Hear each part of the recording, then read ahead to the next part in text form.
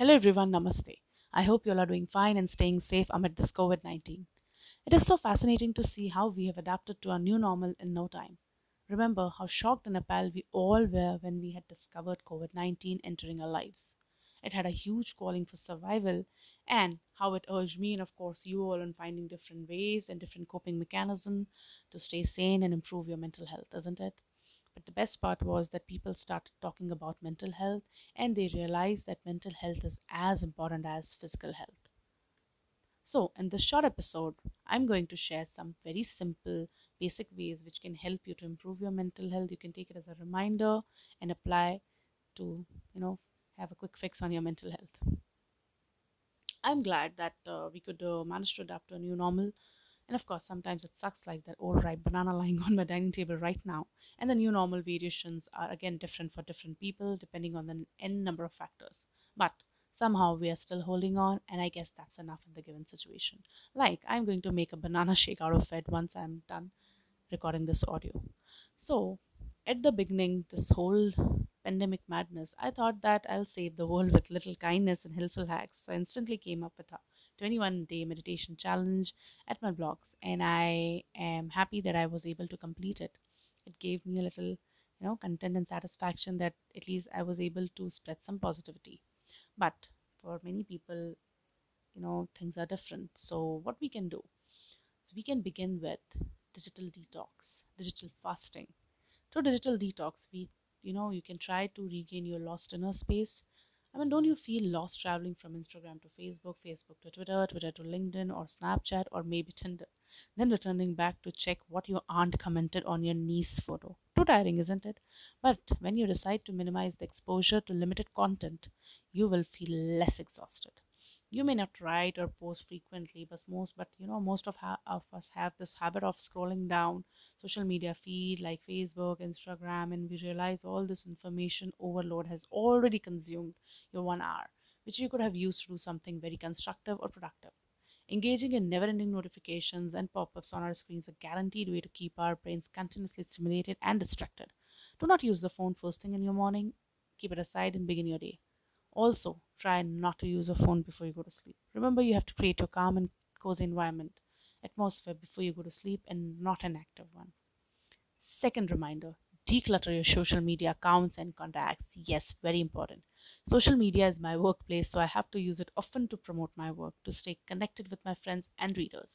But occasionally, I have come across some people who act insensitively and leave their insecurities and their anxieties in my feed. Social media successfully manages to portray the best of a person, but in reality, sometimes it sucks. You never know how that person is. It could also lead to issues with self esteem and comparison. Take some time to segregate what and who makes you feel good and what and who makes you feel bad and simply cut it out. Just cut it out. If you don't need to be, seeing them, don't. Do not go behind the numbers, please. The third reminder. Now, when you're on the spree of spring cleaning your social media accounts and keeping the ones who spark joy in your life and your social media feed, do not worry about the followers, please. This is all circus and we all fall prey to it. If you're an influencer, blogger, digital creator, all you have to do is work hard and eventually people will come around and stick to you. But people will also leave, they will unfollow, they will even block you. So, will you stop working or will you give up, back through your work? You're important, your mental health is important, make it your priority, and everything else will fall on place eventually. Fourth reminder, do not doubt yourselves. There would be times when you will will be deeply affected and lose faith in everything around you. And the most amusing part of the human brain is that, the brain works in certain manner that instead of bucking up and giving it back to the doubt giver, it starts to doubt his own master. Yes, you. You doubt yourself and you start criticizing, self-loathing, resulting in further damage of your sanity. And confidence levels goes into a minus. Start being kind to yourself first. Allow yourself to make some mistakes. Allow yourself to speak loudly, raise your voice, but yet maintain dignity and pride.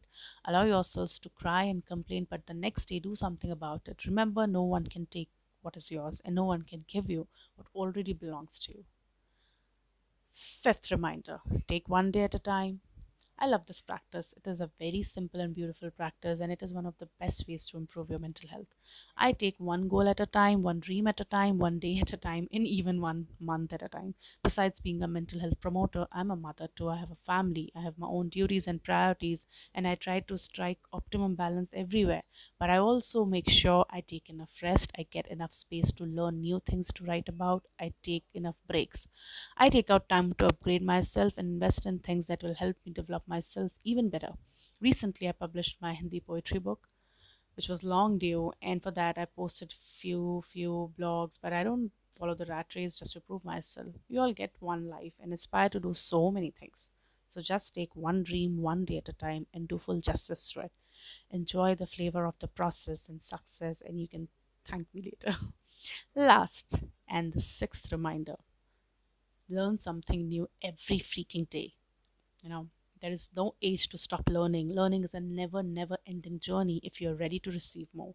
The world has abundant knowledge to provide. You can pick up yoga or meditation to fill your phone free hour in the morning. You can pick up a self improvement book. You can journal, go for a long walk while listening to a helpful podcast, start journaling, get into gardening. You can learn new skill by enrolling to an online course. There is a lot to do. You just have to find one and pick it up. When you decide to take time for little things in your life, you will enable yourself to do things you never thought you had time for before. I honestly don't like much people tell me that they don't get time because no one gets time. We have to take out time and we have to snatch it for ourselves. So to conclude, I would say that there is always something you can do to nourish your own mental health. You can begin with stop taking it for granted at first and start with these simple ways to improve your mental health. Take some deep breaths and appreciate the nature around you. Your mind will thank you. Stay safe, rise up, love and light. Priyanka, bye bye.